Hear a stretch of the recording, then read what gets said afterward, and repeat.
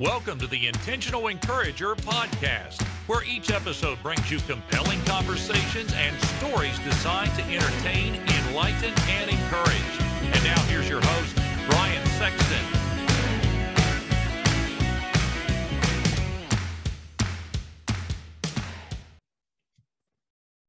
And welcome into the Intentional Encourager podcast. I'm your host, Brian Sexton. Thank you so much for joining us again today. This is a personal treat for me. I have a dear, dear friend, a man of God. I think the first pastor that I've had on, I take that back. I had Steve Bonenberger on, a pastor out in California, but a pastor friend of mine. And when this man shares his powerful story of divine healing, he's going to become a friend of yours. He is the pastor of Calvary Tabernacle in Accident, Maryland. He is a father of 3 boys, but he is an incredible guy. I'm not going to mention that he's a lifelong West Virginia Mountaineers fan. We'll just put that aside. We've had enough conversations over the years about that because I bleed green and he bleeds blue and gold. But I have a deep respect and love for this man. Pastor Pascal Kreitz joining me today on the Intentional Encourager podcast. Pascal, how you doing today, bud? I'm doing wonderful, blessed of the Lord, and I'm just honored at the invitation to be here with you today, my friend. Well, I knew we saw each other a couple of weeks ago, and I said, man, you've got to come on my podcast because your story, and we will get to it, it is worth staying for. When I look at Pascal, I know that anything is possible with the Lord. And so whether you're a Christian or not a Christian, you know, Pascal and I believe in a healing God. Sure. We believe with all of our heart in a healing God. And so I can't wait. And we will get there, folks, in telling his story. But I want to start here with you, Pascal. The last 16 months or so has been, everybody has had different experiences, I'll say, around COVID-19 and things like that. What has the past 16 months or so been like for you personally, and then pastoring a church through COVID-19? Extremely challenging, without question. And I'm sure that every other pastor would say the same things when it comes to shutdowns and things like that. You know, we unfortunately had, people as well that contracted COVID. I had COVID. My wife had COVID. It went through my family back in the early fall of last year. And just all of the restrictions and having to do things different ways and live streams and things like that, and being really just that feeling of being disconnected from what you're used to and so forth. So it was without question the most challenging time, but I'm thankful that the Lord has brought us through. I'm thankful we are where we are now, knowing that whatever happens, the Lord said he'd never leave us nor forsake us, but it is good without question to be able to worship back together again after what was no doubt a tumultuous 2020, ups and downs and sickness and things like that. How did your mode of preparation change? Because your church, like ours, and you're dear, dear friends with my pastor in Charleston, West Virginia, how did your mode of operation change? Because every week, you have service during the week, and you have service on Sunday, and you have multiple campuses that you're overseeing as well. Now everything goes from being all in person and making sure everything is in the right places to everything being virtual. How was that for you from an organizational standpoint? What did you have to kind of pivot quickly to get your arms around when you guys had to go to live stream and things like that, as in-person worship was curtailed for a period of time? Well, it involved lots of moving parts, making sure that you had the skeleton crew that you were allowed to have that could, make sure that you had some instrumentation that could get us, to worship, lead us into worship and things like that. Had to make sure that the promotion of it was right so people knew what we were doing, knew at what times we were doing to try to get it out even to the public and things like that. Preparation of it, I prepared the same way to preach then as what I do now. The difference of it being you're preaching, we of course it was live from the sanctuary with a bunch of empty pews looking at you. Mm-hmm. I think for me, that was the most challenging thing, because I like to connect with people that I'm preaching to. I like to look at their faces and see the Spirit of the Lord moving on them and things of that nature. And when you're just looking at pews, you just got to have a new level of faith that, number one, I've heard from the Lord. Number two, he has blessed my preparation. And number three, I've got to trust God that he is doing his thing on the outside of this while I'm doing my best to preach to a camera and a bunch of empty pews. I love what you said there about the purpose of preparation and making sure that everything was as it needed to be, because again, you and I are apostolics, and as apostolics, the difference between us and a lot of other denominations out there is that we are very different in our style of worship. Right. We are intentionally different in the way we worship, and it's not to slight anyone else. It is that's the difference that we have in the way we worship and how we worship. People, and I've loved this, people have told me, they said, they met me, they said, "You're Pentecostal?" Yeah. You don't swing from the chandelier? I said, listen, you think there's a chandelier made that would hold a 6'3", 270-pound body? I said, I'm built like an NFL tight end. I said, man, if there's a chandelier built like that, man, I want it in my house, because, but the thing of it is, we're exuberant in worship. We believe in instrumentation and things like that. And so there is something dynamic about an in-person service, and you go to that. But I love what you said there, Pascal, about preparation. What did you learn about preparation through this that was kind of that V8 moment, if you will, of, hey, man, this is something I can take moving forward as well, too?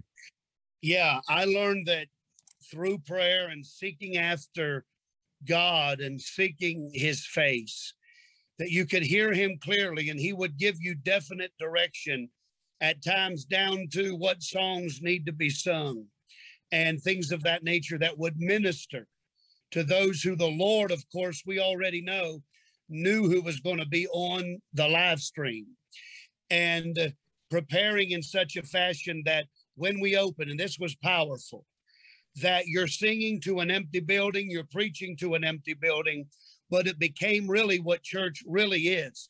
We can have a packed building with hundreds of people, but it still should be about an audience of one.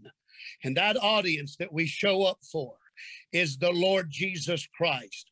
So when we sing, we're singing for one. And when we preach, we're preaching for one. And it allowed us really to prepare for what church was all about. And that is, we're putting something together to entertain the one that is in the building, not to entertain 200 or 300 or 400 or 500 or whatever it might be, but you're preparing to entertain an audience of one and to give him glory. And now when we're back in-house, it became the same thing. When we show up, we're thankful for everybody. We're thankful beyond thankful for the family of God, but it still remains, we're coming because there's an audience of one that we seek after. There's one that we look to help us, and that is what's continued. You know, what you're really talking about there, and what I'm hearing so strong in what you're saying, is connection, is connecting with, because you couldn't hug those people's necks. You couldn't love on them like a pastor should do for their congregation. You had to be careful because you have a family to think about yourself, your wife and 3 boys. And I'm going to park this question for a minute, but I want to go a little further on connection is that it has to feel like that person at home is there in church. Did you learn something about connection in that time as well? That because you've been an evangelist for a number of years, you've traveled to different churches, you've now pastored for a number of years. Connection's really important to you, but did you learn something about it you hadn't previously thought of before? You know, I did. And what I learned blew my mind. And it might not be huge for everybody else, and everyone else may not even understand it. But I found that God, by his grace and mercy, could give a word to me by his Spirit.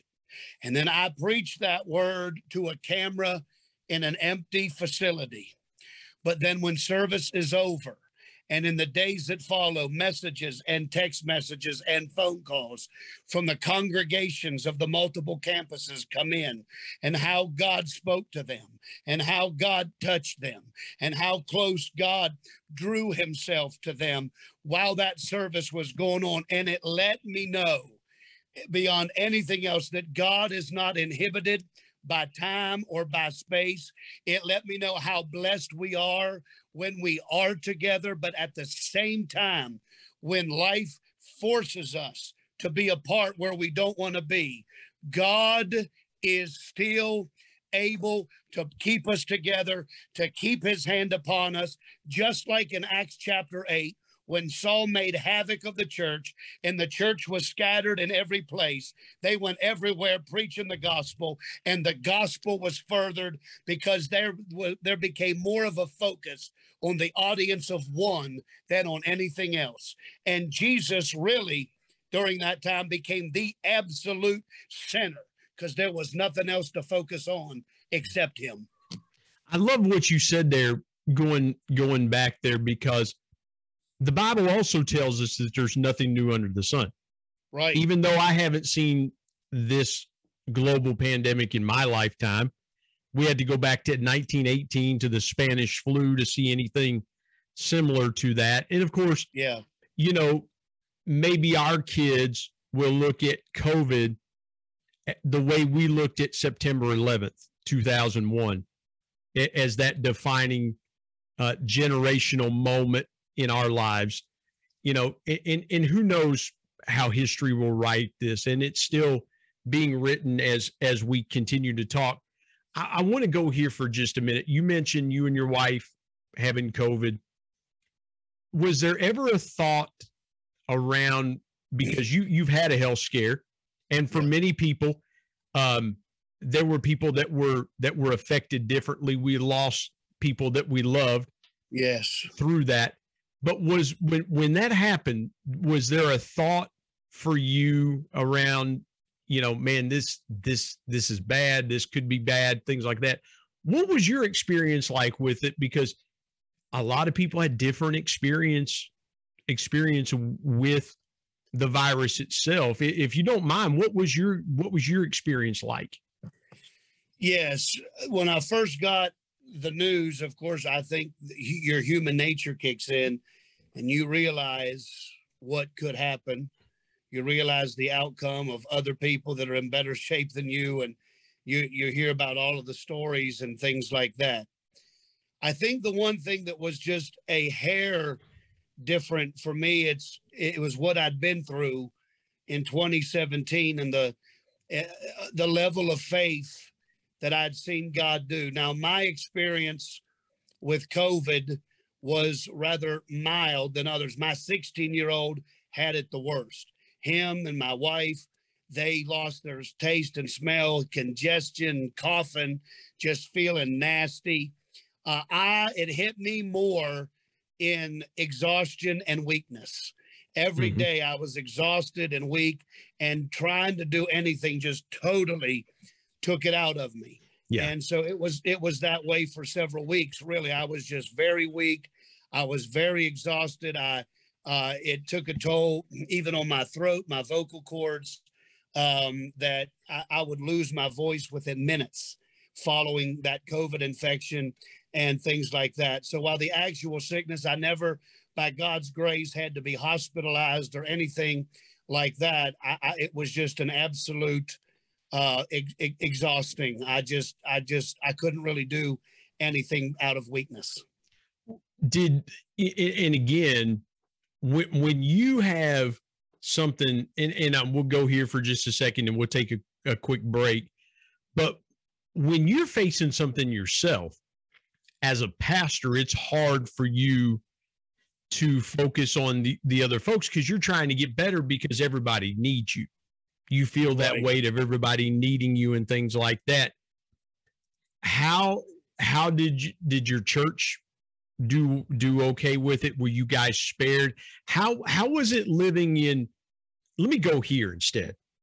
Sure. What did you see in your community around COVID that as a pastor either encouraged you or gave you pause? Because we saw the best of things through COVID where people were coming together and ministering one to another. And then we also saw some not so nice things about it. As a pastor, what did you see in your community that encouraged you around the COVID-19 pandemic? In the church, it did go through our church family. It did go through, and that was the hardest thing. As a pastor, I almost ended up with I don't know what a better phrase is like a PTSD every time the phone rang. Because for weeks, every time the phone rang, it was like, oh, dear Lord, another person or another family or whatever. And you're helpless because you can't go pray for them. You can't go help them. You're in quarantine yourself. And so it was really tough. I think the thing in the community here in Garrett County, Maryland, which is rural, that encouraged the most is the camaraderie, the neighbors coming together, those who were well, making dinners and making food and taking it, laying it on the porches of people who were sick, and that coming together. We had people, I didn't ask them to do it. We didn't put it together, but people took it upon themselves and they were calling each other every single day, checking on each other. What can you do? How are you feeling? Going and buying those little O2 things for the fingers so people could check their oxygen, making sure that things weren't where it shouldn't be, picking up medication for each other. That was what was encouraging, is that I saw people come together and help each other that I never really expected at that level. I mean, in that way, that was very encouraging. And it was a huge boost of morale for those that were suffering through it to have people doing that. That's it. That's awesome. That is so cool. I appreciate you sharing that, Pascal. Let's step aside, take a break. When we come back, I want to go a little deeper on what Pascal just said about pastors and the stress level that they go through. A lot of you out there that may be watching and listening to this podcast may say, well, I own a business. I do this. I have a stressful career, things like that. I'm telling you, having a dad that was a pastor the last 3.5 years of his life, there's a lot of stress that pastors go through themselves. I want to touch on that when we come back. My guest is Pastor Pascal Kreitz from the Calvary Tabernacle in Accident, Maryland, and he is joining me today on the Intentional Encourager podcast. Back in just a moment.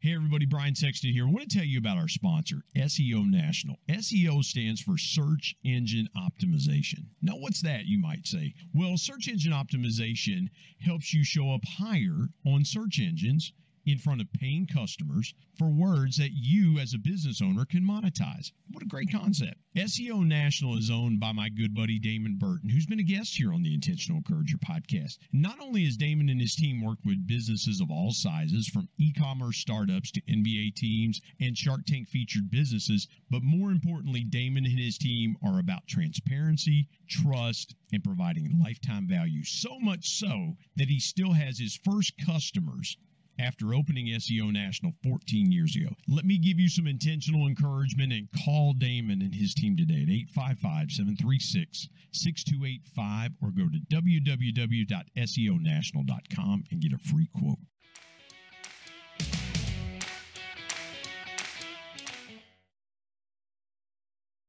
Pascal, you mentioned something a minute ago. I've got to go here. Sure. in this segment. I don't think people understand the stresses that pastors go through, especially full-time pastors, because we have seen, and not to make light of pastors and things like that, but I think the perception that people have of pastors is who they see on television. Yeah. Right. Yeah. And so, it is pastoring is not for the faint of heart. It's not for just anybody to take on. That's why the Bible delineates those different roles like it does.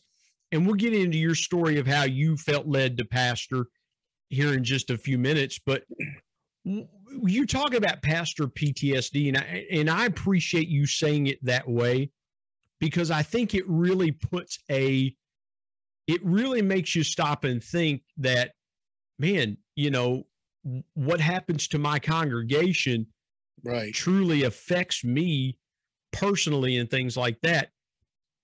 What do people not understand at times about pastoring as opposed to being an evangelist? Because, and forgive me for a long-winded question, but when you evangelize, you basically parachute in for a few days and you parachute out, and you hope you have encouraged and inspired and uplifted those people while you're there.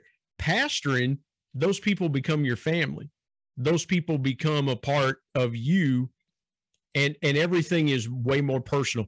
What is something that people don't realize about pastoring that maybe ought to be talked about a little bit more? Well, let me preface that by saying, prior to becoming full-time in the ministry, I did evangelize, but I also served as a general manager over a cellular company and agency, had 16 locations in 4 states. And I had been a sales supervisor. You were a very successful salesperson too. I mean, you had a lot going on, man. Yeah, it was wonderful. We had stores in Virginia, North Carolina, Pennsylvania, West Virginia, Maryland, and whatnot. And you were moving up the ladder. I mean, I don't want to get ahead of ourselves, but man, you were really moving up the ladder there too. So I want to put some preference around that too.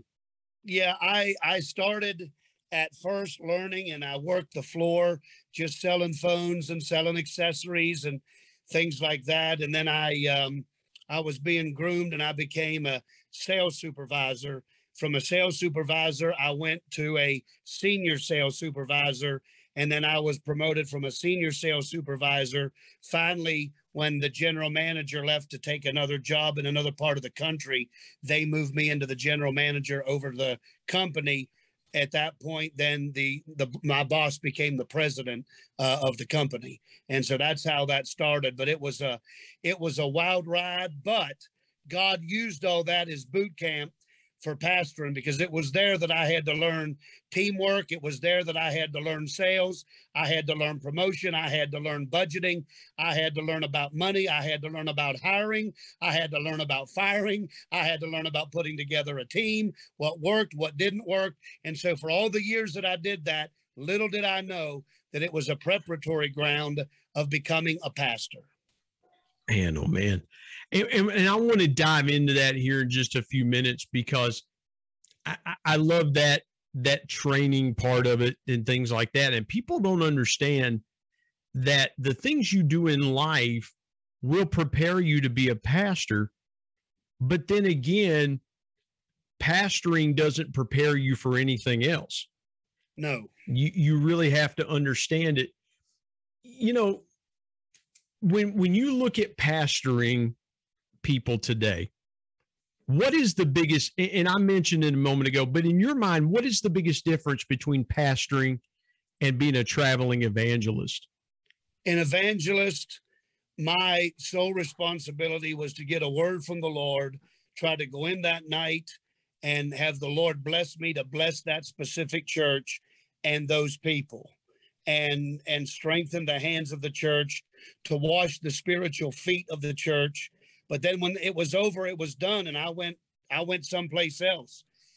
As a pastor, I am responsible for making sure that, as a watchman on the wall, according to the book of Ezekiel of the Old Testament, that I have to warn them against sin. I've got to warn them about impending dangers that will trip up and deceive them. I have to, as a shepherd, an under shepherd, I have to protect them with a rod and the staff that the Lord gives me. I have to be there when they're sick. I have to, as a pastor, it is not a career. It is a calling. I firmly believe that. that pastoring is a calling. It is not a career. And if you're not called to be a pastor, run away from it as fast as you can. Because when you go to bed, did I say the right thing? Marriage is in trouble, suicidal people dealing with all kind of things in life from the devil and everything else. And like a doctor would go to bed, I'm sure, concerned, did I give them the right medication? Did I do the right thing? There's that stress level of, dear God, did I say the right thing? Did I do the right thing? Because people's lives, heaven and hell, hang in the balance.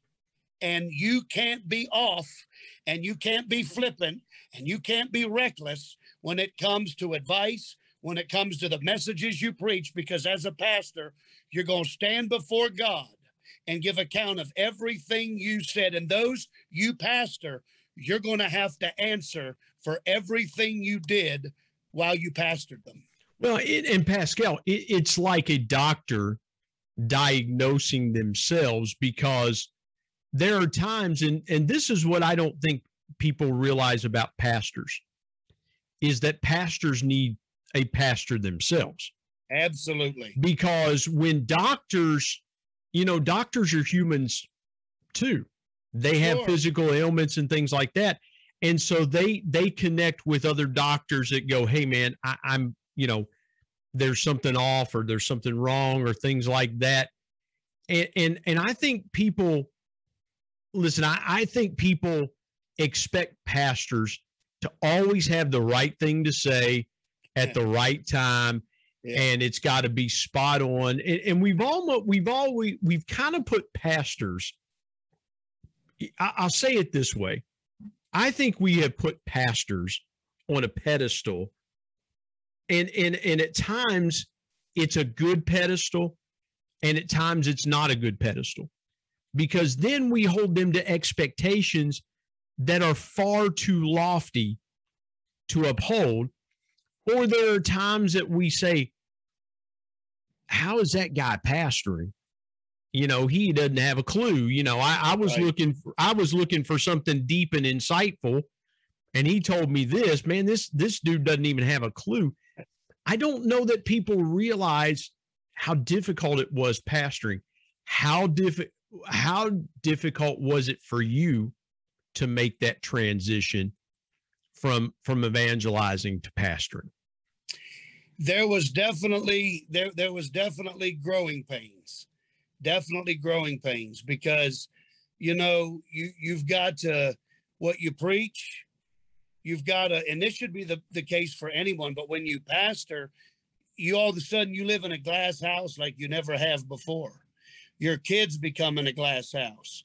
Everything you do, everything you say gets watched at. Let me jump in here. I didn't mean to interrupt you, but I am fascinated by what you just said there. So I've got to ask you this. How do you protect your family in those situations? Because, it would be easy for us, and I want to preface this way, Pascal. It's easy if somebody's coming in our house and go, okay, I've got a Louisville Slugger baseball bat right next to the bed. Right. And here's what's going to happen. I'm going to take that bat. I'm going to beat this dude senseless that's coming into my house and trying to hurt my family. Or people protect themselves with weapons or things like that. But your first instinct is it's me or him, and he's going to be the one in trouble because I'm going to protect my family. How is it to protect your family as a pastor? Because I have to believe that a lot of the times you don't know precisely where the attacks are coming from. Talk about that for just a minute. You're right. There are times that, people can get upset with me or over the years, and they don't want to come directly to me because you're pastor. So they'll take it out on the kids, or they may take it out on my wife or whatever. What I have done, and I think what's important to do, is realize that the Lord could use me to preach salvation and save all of Garrett County. But if I lose my family, I am a failure. If 10,000 upon 10,000 are saved, and I lose my family, I am not a success. So I try to, like Nehemiah, I try to build the wall around my family. I like to let them know that I love them. Take the boys out, spend time with them, have date nights with my wife where we can have open communication, where we can talk, where dad or husband can pour into them, build walls of protection around them, talk to them when something happens, deal with things as it happens. At the same time, I think the most important thing, at least for me, has been trying by the help of God to build that wall around them through prayer and just through love and keeping the lines of communication and closeness wide open between all of us so they can talk to me, I can talk to them and help them when those times do occur. I got to ask you this before we take a break. You've been pastoring for a number of years now. If there was any way possible to go back to when you began to pastoring, you now could step back and you could sit down across the table from yourself, maybe in Morgantown or somewhere, and have a cup of coffee with yourself back then. What do you think how do you think that conversation would go? And what would you tell yourself then that you know now? I would say that you cannot absolutely make anybody serve God. I would say that you need to spend your time. You need to invest your time more wisely. Instead of chasing people all the time that don't want it, invest your time in those people that are hungry for more of God and equip them to do the work of ministry instead of at times, especially early on, being distracted by people that were not interested, that just wanted time, but they weren't going to listen to nothing you said. But at that time, you're young, you're fresh, and my God, I'm going to try to save everybody until you realize there are some people that just absolutely are not committed. They're not dedicated. They're not interested. And I would say, pour yourself into people that are hungry. Pour yourself into people that are showing that thirst for the things of God. You pour yourself into them, they'll pour themselves into others, and you can start a flow. I just wrote that, what you said, down. Invest in hungry people. Yes. And that's encouragement for anybody, whether you're an entrepreneur, whether you're a business coach, whatever you're doing. If you can invest in people that are hungry to go to that next level, you can really have an impact. And I love what you said there, Pascal. That was so good.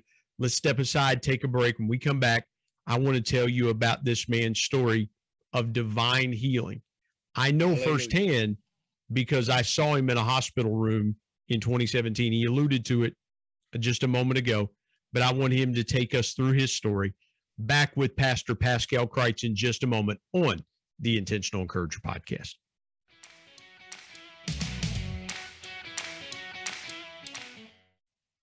Hey, everybody, Brian Sexton. I want to tell you about my new book, People Buy from People, 10 Powerful People Lessons from the Ultimate People Person, my dad. My dad was one of the greatest connectors that I ever knew. And he shared with me 10 connecting principles that I have used throughout my 25-year sales and sales management, customer engagement, and leadership career that I'm passing along to you. If you want to be a stronger, deeper, and more powerful connector, you've got to pick up a copy of People Buy from People. There are concepts in there that you may not realize help make you a power connector. You can go to Amazon and pick it up, Kindle if you're an e-reader and you like to do it that way, or now available on Audible. And there's one other way you can get a copy of People Buy from People. You can get one from me and I'll sign it for you. You go to intentionalmediaandpublishing@gmail.com and send me an email, and I'll share with you the link on how you can get a signed copy. You can buy a signed copy directly from me. Again, People Buy from People. If you want to connect like never before, pick up your copy today of People Buy from People. And now let's get back to more great conversation here on the Intentional Encourager podcast.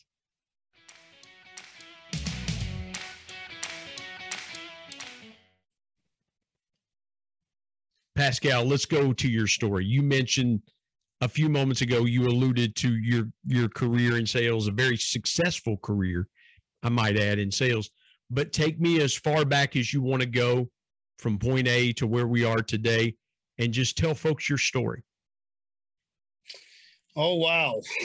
Story is from how far back? I don't go as far. This is your time, man. Go as far back as you want to go. Well, I was. If you say it started in a crib in Upper West Virginia, that's fine with me, man. Yeah, I was born in 77. I'll be 44 this month, actually August. Yeah, our birthdays are not too far apart because I'll be 49 in August. So I mean, I got a few years on me. Yeah, I know. I'm going to hit AARP before you will. So, and I was born to a wonderful family. And how it all started was my grandmother immigrated here from Paris. Her name was Paulette Athey. She immigrated here. She was Roman Catholic. And she put herself through WVU, taught herself how to speak English, and began teaching at Frankfurt High School. At this time, I was just a child, just a kid. And while she was at Frankfurt, there was two apostolic young ladies that caught her attention because of the way they lived. They brought their Bibles to school, stuff that she didn't see normal people do. And she thought something is different about these two girls. Their names were Gwen and Kelly. And one night they invited her to a singspiration that they were having at the church in Cumberland at that time was pastored by the late Reverend James Shockey. And she showed up that night, a Catholic lady. But she said, I stepped in that night and I felt something I'd never felt before in all my life. I felt a presence. I felt a power that I'd never felt. At the close of the service, they gave an invitation for people to come up. She went up. When she went up, God gloriously filled her with a baptism of the Holy Ghost. From that moment, she became baptized in Jesus' name. And then she started taking me and my cousin, Robert Fazalor, who pastors in Kaiser, West Virginia, about 35 miles from here, started bringing us to church. And then the same thing happened. We received the Holy Ghost. We got baptized. And then from there, my pastor, Brother Daniel Garlitz, he came from Uniontown, Pennsylvania to Kaiser, West Virginia to follow in the footsteps of now the late bishop who started the work in Kaiser, James Williamson. And so there is where I grew. There is where I learned. There is where things were poured into me for 26 years under the ministry of Brother Garlitz and so forth. And it was there I became youth pastor. It was there that I became an outreach director. It was there that I became in our district of West Virginia, our youth secretary, youth president. I followed your pastor as youth president after being his secretary in the youth department. And then it just catapulted from there into then going into sales and to where I am now. I mean, that's just a thumbnail sketch of it. Well, and it's interesting because in that little area that you grew up in that Frankfurt Kaiser area, yeah, it's remote, it's secluded. Yeah. Kaiser, you have to be going to Kaiser to get to Kaiser. It's beautiful. It's a beautiful part of the state of West Virginia. I highly encourage you to go there. It's a very beautiful part of the state, but it's remote. As your grandmother began taking you to church and your cousin, and who I know very well, what was your thought process like? Were you guys just going, okay, we get to hang out together, and we're going to go, grandma wants us to go to church with her, so we're going to go to church with her. Did you ever have any inclination of what your grandma was getting you into? I don't think I did at the time. But I remember being 6 years old and at that time being awestruck by the preaching. I remember there was a Wendy's that was down not far from the church, and on after church services, the church, would go down and they'd eat at Wendy's and get a burger or a Frosty or whatever. And I would set up the salt and the pepper shaker as my microphone. And I would stand there at the table and I would preach into the salt and into the pepper shakers at 6 years old, because there was just something in me. I can't explain it, but at 5 and 6 years old, I was just awestruck by it. I didn't know what it meant. I didn't know what it was. I didn't know any of that. I just knew that I was in awe of it.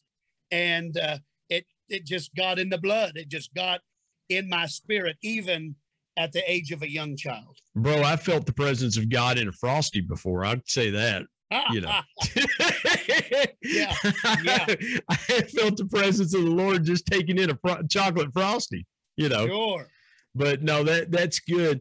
When you grow up to be a young man, you're a young teenager, young adult. What was your kind of career vocation? Because a lot of people that end up being pastors start out, there are far more pastors that start out being something else than going, well, I'm going to go to seminary, or I'm going to go to Bible school, or things like that. There's a lot more of those guys that end up taking it. We have a good friend of ours, Pastor Aaron Bounds in Zanesville, Ohio. He has a degree in engineering from West Virginia Tech. And so he started out to be an engineer and things like that. The point I'm making is, pastors are a lot like a lot of people. I'm going to go to college. This is what I want to do. What were those aspirations like when you were a teenager, maybe in your high school years, as you were getting ready to start adulthood, maybe going to college, things like that? I will be honest here. The only thing by that time in my life, I knew that I had a call of God to preach. I felt it. I lived it. And I wanted nothing else except that. I didn't know what I would do. I felt I was going to be an evangelist because I preached like a crazy person, just excited, that expository evangelistic style of preaching. And I thought I would be an evangelist. And so I got out of high school, and my first job, I worked at a glass plant. My dad had worked there, and I got on. I'd making good money at a glass plant. And I was then, you'd preach out, and I just did various jobs. I did attend some college, but I had no desire. No, yeah, because, well, and I didn't mean to interrupt you, because, evangelism is hard to do as a full-time occupation, because you're totally dependent on people inviting you to come and preach at their church, and then you have to say, okay, well, we need X amount of dollars because we have bills to pay and things like that. It's a hard occupation, and I'll use that in air quotes. So I commend you for the wisdom that you had to continue working and in pursuing evangelism on the weekends. And there's nothing wrong with that, in my belief, and nothing against full-time evangelists. I think that's rather wise, because again, you have something to stabilize you from an income standpoint. Because a lot of times evangelists are paid by the offerings that are taken by the church and things like that. And so it's a very different lifestyle. What led you to get into sales? Because again, I know that part of your story very well. You were extremely successful, and had you stayed in that industry, likely you would be probably a vice president of some kind, I believe. A vice president of a major cell phone company, because of that. Man, you were that successful doing that work.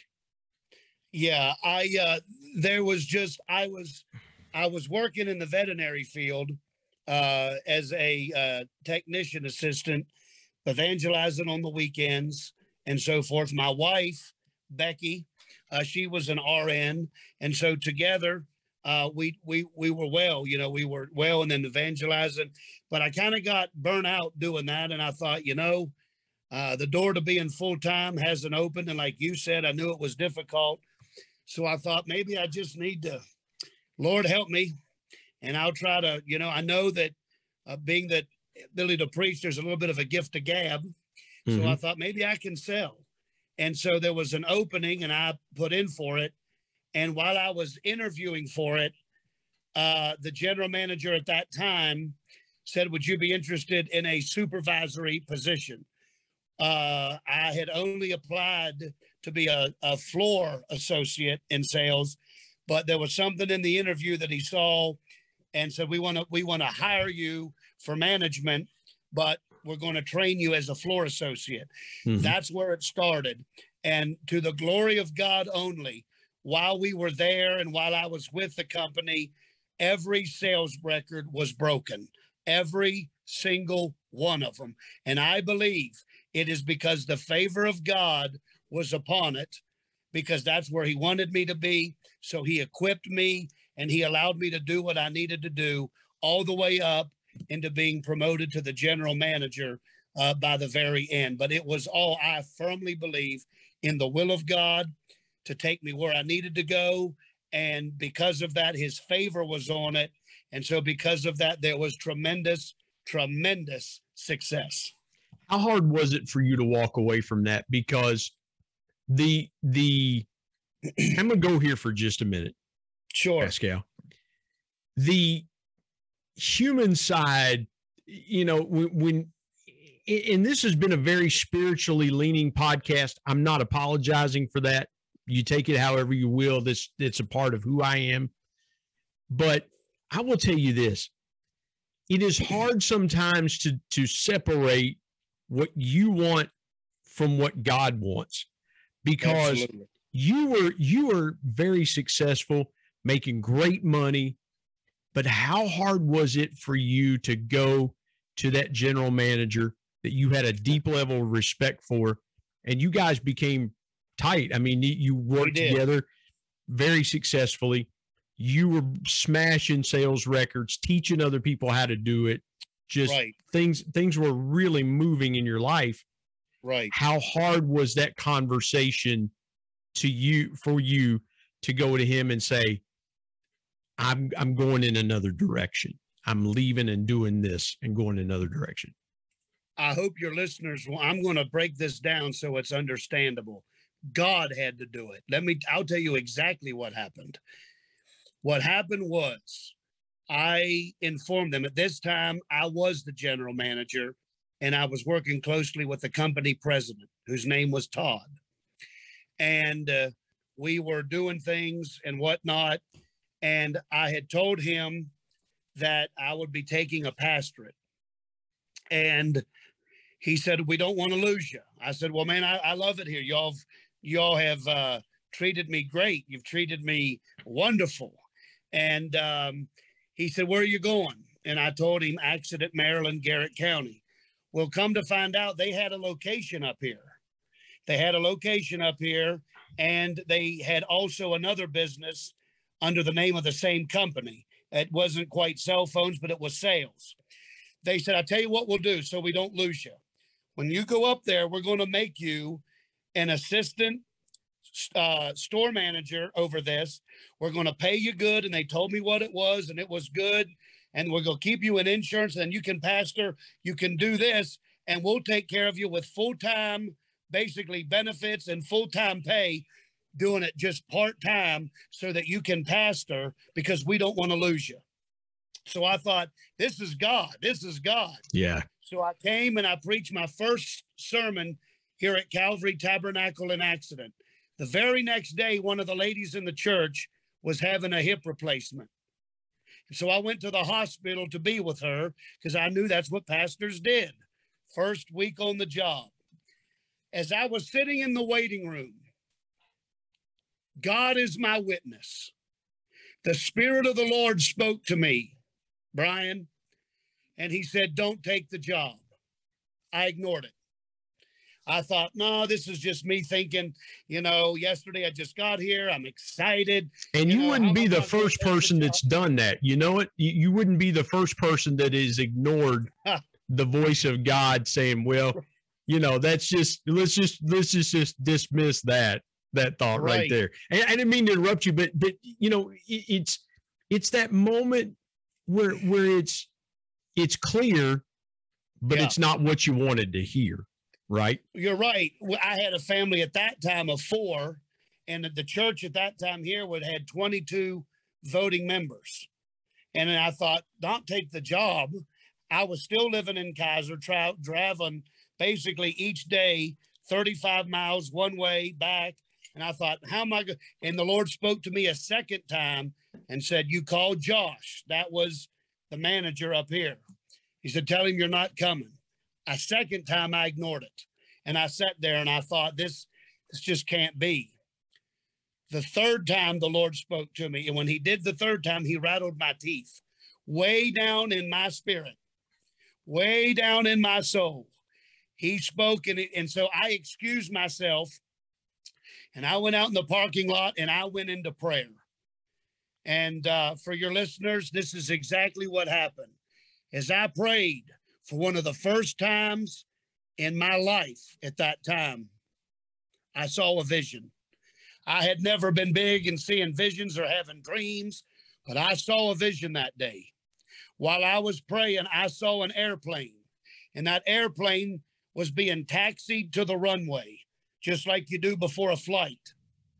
And the Lord spoke to me very clearly, and he said, I used that job to taxi you to the runway because I knew you wouldn't come where I wanted you to go unless you felt like you could take care of your family financially. Then in the vision, the taxi came loose of the jet, and the jet rolled down the runway and it took off. The Lord said, now trust me, and I will take you off. Being that was the first time, I think, or second in my life, I had ever truly seen a vision. I knew that I had heard from God. I made the phone call, said I couldn't because I knew at that point, I knew this wasn't me. This was bigger than me. I made the call. Here we are years later. I never wanted for nothing. God blew it up. God took care of us. It was fine. And the Lord has taken care of the church. And the greatest thing I ever did was to be obedient to the voice of God and to the vision he gave me, even though it made my flesh uncomfortable. Yeah, man, I love you sharing that story. I have got to go here for just a few minutes. Sure. I want to talk about the year 2017.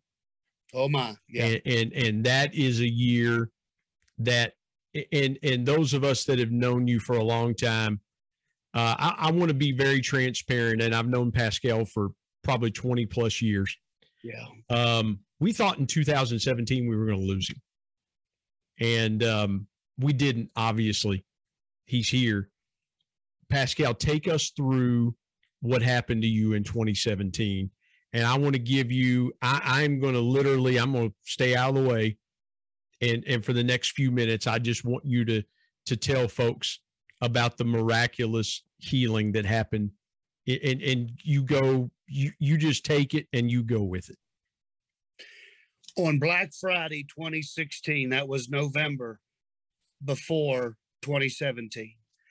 I came down with pneumonia, and I went to a doc in the box, an urgent care, and they gave me the medication that you would give for community acquired pneumonia. I was relatively, young adult, and I should beat it fairly quickly, but the medicine didn't work. I kept getting sicker and sicker. I'd be on an antibiotic, and then it would knock it down. I'd go off the antibiotic. The fever would come back. The cough would come back. I'd go back to another urgent care because I had moved now to Garrett County, and I didn't have a regular doctor, which is not smart. Everyone should have a doctor. And I didn't. So I'd go to urgent care and, well, take it. Yeah, you still got pneumonia. Let's put you on another antibiotic. And so I did this over a period of months. It got so bad, and I don't want to gross nobody out, but I'd be on the phone talking, I'd cough, and blood would run down over my hands. I would fill sinks full of blood, coughing, blood on the walls. It was really bad and nasty. Finally, I felt led to go back to my family doctor who I'd been with for over 15 years in Kaiser. When I went back to him, instead of just going, and I'm not against urgent cares, they serve their purpose. This is just my story. And when I went back to him, he did a culture and sensitivity on the mucosa, the junk that was in my lungs. And they found out that I had a strep infection in my lungs, not a community acquired pneumonia. They said the only way I could have gotten it was from inhalation. I had to have somehow swallowed food into my lungs, choked, who knows? But it's the only way you could have done. So they put me then. By now it's into March. From November, now we're in March. So they put me on the right antibiotic. And for all intents and purposes, I had to be on a couple doses of it because things had gotten so bad. But it did wipe it. I started feeling better. My wife gave birth to little Isaiah in March of 2017. And it seemed like, for all intents and purposes, I was ready to go. I was in Florida in May, and I developed a terrible headache right here on the right side of my head, right in the temple. And it was like when you every time I would cough, it seemed like someone took a knife and just stabbed. It was the most horrendous pain. And I laid in the hotel. We was at Disney. I left the park early to go home and lay down. I was just in pain. I was in so much pain that my wife was concerned about flying home on the airplane because of elevations, not knowing what was wrong with me. So we drove all the way from Florida back here to Maryland. And when I came back, I went to, again, an urgent care, thinking that perhaps I just had a really bad sinus infection, because in 2003, I had sinus surgery because I had chronic sinus problems. I thought sinus infection had just backed up, and I didn't know. I mean, you don't think stuff like this. Mm-hmm. And so I went, they diagnosed me with that. The next day when I got up, I had begun to hallucinate. Now, here's where I recall things by memory. Not from my memory, but the memory of others, okay, that were with me, because I began to lose some conscious thought at this point. I was hallucinating. Things in the house were talking to me. I thought we were in Florida and was convinced of it. Told my wife, I don't know how she rented a house that looked like ours after we had drove all the way home. So she took me to a local hospital. The local hospital said that I had just taken too many of decongestants and whatever to just flush my system with water, and he should be fine. The next day, I got up and my gait was off. You know, the way you walk. I was walking like a stroke patient. My speech was slurring. I was having trouble even walking. It was really bad. My wife, in urgency, then put me in the car, drove me to Morgantown, to Ruby Memorial Hospital of WVU. They did a CT scan, and there they found out that what it was all that infection that had coursed in my lungs from November clear through the end of March had found and filtered its way through to my brain and had begun to grow. And I had developed an infection, an abscess on my right temporal lobe. He said he needs emergency surgery. They said he's bad, he's critical. They said we can't wait, we need to do it now. They told me later that if I wouldn't have come in, I was only hours from dying. Wow. That if I wouldn't have came to the hospital and I would have went to sleep that night, I'd have never woke up. So the hand of God even was on it then. They did the emergency surgery. Dr. Cifarelli, who is my neurosurgeon, came in and told my wife, he said, we scraped it, we cleaned, we did everything. That's why I have it. You probably can't see. I got a scar, starts here and it goes up into a C where they split my skull open, pulled it apart to get in there. He said the abscess had ruptured. That's what complicated it. And he said all that infection that was in the abscess, he said it had leaked out from the abscess and it is all through the ventricles of your husband's brain, and it has made its way into his cerebral spinal fluid. I later learned that once that infection got into the CNS, or the cerebral spinal fluid, that my chance of survival medically was 1%.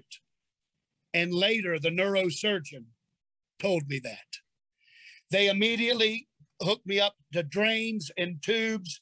They were monitoring the pressure in my brain, my blood pressure, everything. I was having CT scans twice a day. I was on all kinds of medications, and they were checking my cerebral spinal fluid daily, culturing it for infection and whatnot. 3 days post my original brain surgery, 3 days post that, Dr. Cifarelli got a hold of my wife and said, I'm very gravely concerned about your husband's condition.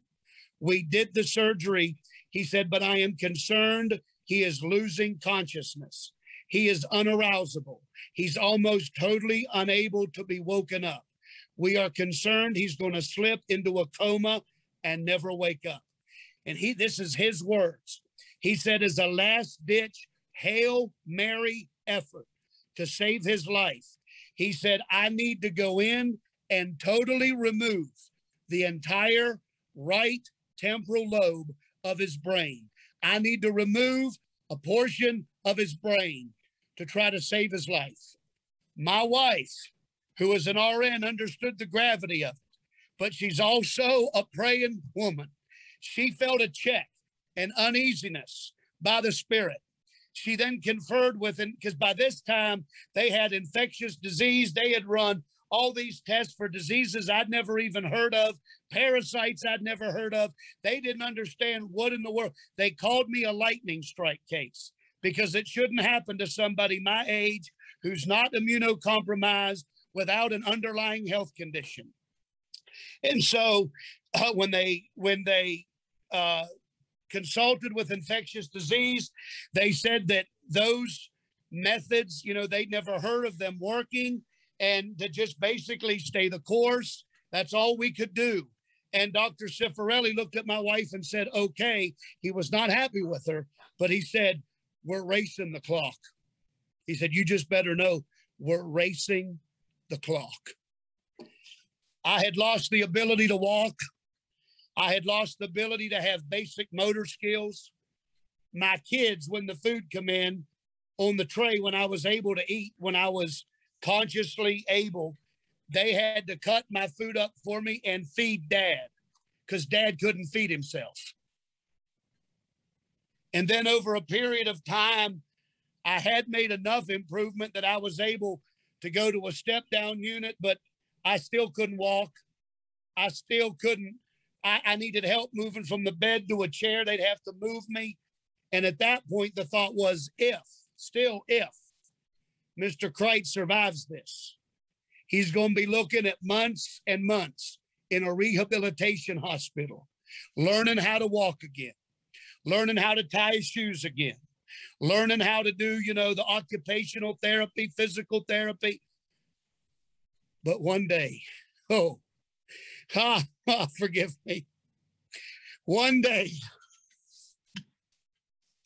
the Lord Jesus, through two wonderful men of God, one of them being your pastor, walked into my hospital room, and through the prayers of the saints and the prayers of the church I pastor and your prayers and the prayers of others, they prayed for me that day.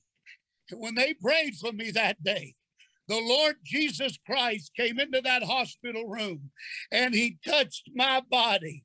He touched my head. And when he did, when prayer was made, both drains popped out of my head. Both, they didn't pull them out. They didn't even touch them, but they popped loose. And they took me back to CT afterwards. And they said, it looks like there's a change, that they're not draining. Just send him back. Let's do it again in the morning. To make a long story short, my friend, 2.5 days later, I left the hospital under my own power. Immediately, I began to be able to walk. All my motor skills came back. Everything returned. It was an absolute instantaneous miracle of God. And even Dr. Cifarelli looked me in the eyes after it was over. And he said, you know that there was more than medicine working, because you had a 1% chance to live. And 2 days after the touch of God, I walked out of that hospital under my own power, and I'm still preaching, and I'm still living for God, and I'm still doing what he called me to do. Why? Because I am a living recipient of the miracle of Jesus Christ. If you're watching this on YouTube, it's hard not to be emotional, because hallelujah, what happened to him, 1% chance, 1%. Can you imagine? The odds are that stacked against you. But I want to talk to somebody right now. You may feel like life is stacked against you, and I'm going to have Pascal share encouragement. But I feel like I want to share some encouragement. You may feel like life is stacked against you. You may have lost someone due to COVID. You may have faced insurmountable odds. There's nothing impossible with the Lord. No. There's nothing impossible with the Lord.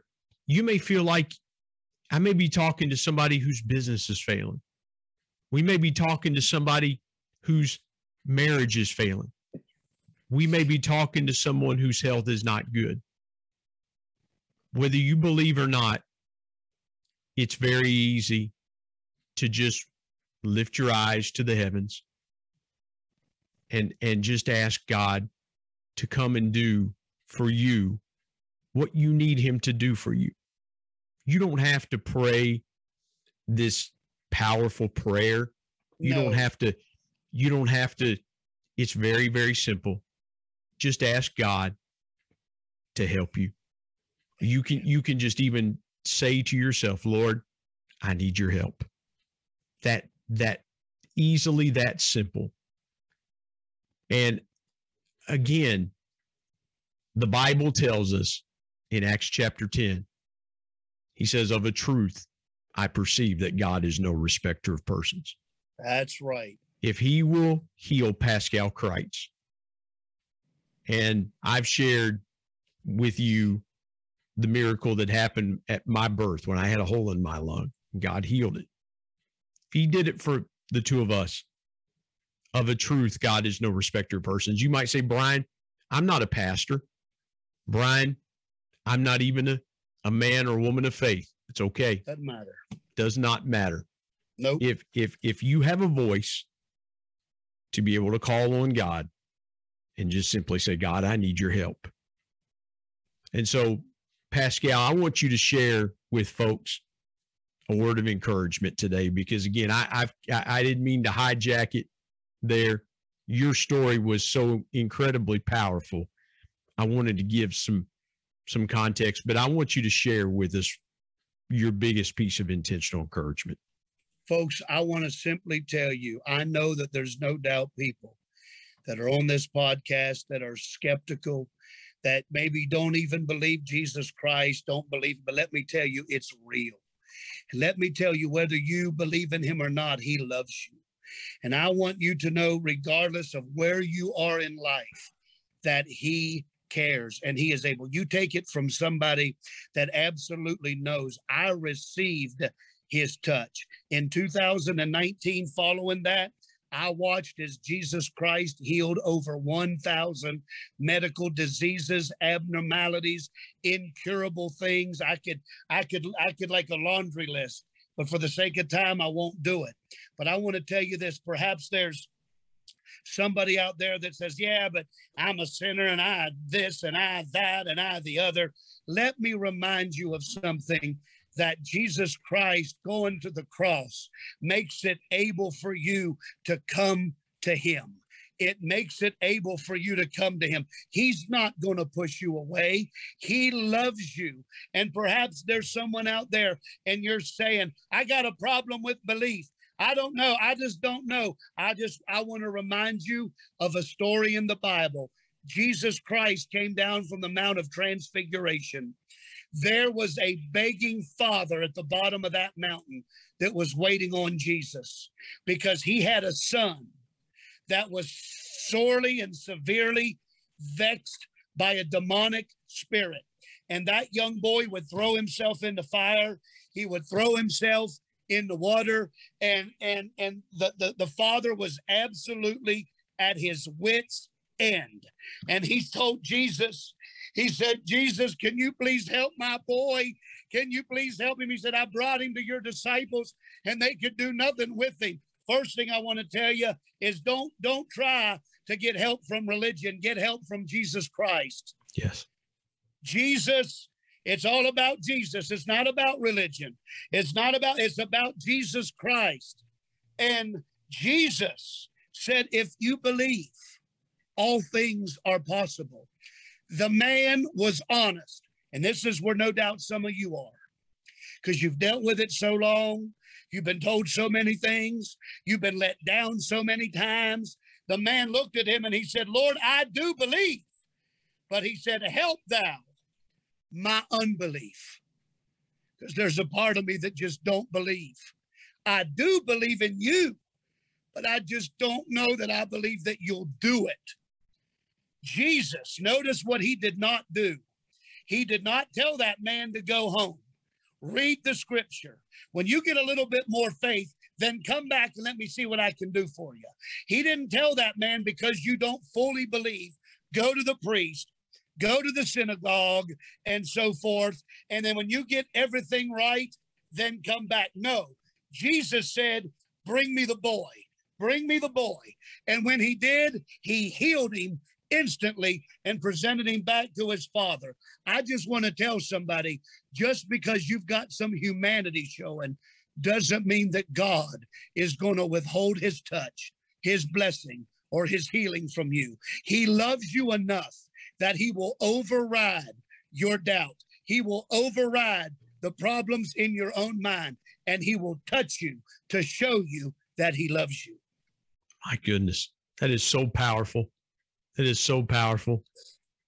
Man, I can't add anything else other than to say thank you for sharing your story. Tell folks how they can connect with you, because I know they're going to want to connect with you. And again, if you're dealing with something, reach out to myself, reach out to Pascal. We'll pray with you. Sure. We'll go before the Lord for you. But Pascal, tell folks how they can connect with you and your church. I guess an easy way is right through Facebook. I mean, I'm on Facebook as Pascal, Pascal, last name Kreitz, Krites. And you can send me a message through Messenger. You can try to send me friend requests, whatever the case may be. Our church, Calvary Tabernacle, is on Facebook. It's under Calvary Tabernacle Accident Campus, Calvary Tabernacle Oakland Campus, Calvary Tabernacle Lavale, Lavale Campus. And all three of those are just Facebook pages of our church. And you can connect with us instantly that way. You can message the individual church. You can message me. That's really the quickest way to do it. And please mention, when you do that, mention that you heard this conversation that we're having today. That way, let Pascal know how his story has impacted you. And again, folks, this is why we have the Intentional Encourager podcast, is for stories like this. Because again, I want to reiterate this point before we go. If God did it for Pascal, that's right, he can do it for you. You don't have to be a pastor. You don't have to be an evangelist. No. You don't have to be anybody important. You don't have to be anybody rich or famous. No. If God would do it for him, and God will do it for me. God will do it for you. And so, man, Pascal, from the bottom of my heart, bro, I am honored that you took time to tell your story. I love you, man. And every time I see you, I am reminded that God can do the impossible. Thank you for joining me today on the Intentional Encourager podcast. Thank you.